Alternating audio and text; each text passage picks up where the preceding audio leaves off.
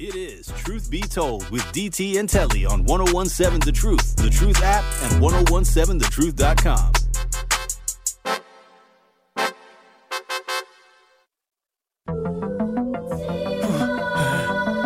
Y'all know what it is, Truth Nation.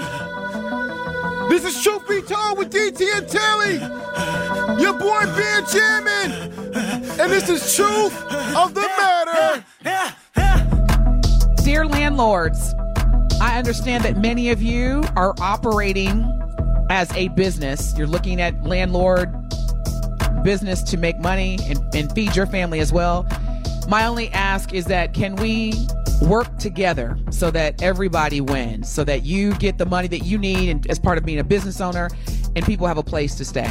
Because it's cold outside. That's my truth of the matter. Yeah, and I'll follow up on that. My truth of the matter is just understanding that, yes, things are going up and people aren't necessarily making more wages, and just work with people. I don't think that you just have to be like, okay, you don't have it, you're being put out on the streets, because people face different situations and different circumstances all the time. So if you can, just try to be more flexible. We understand that landlords have bills to pay as well. And that is my truth of the matter. Bills are real, y'all.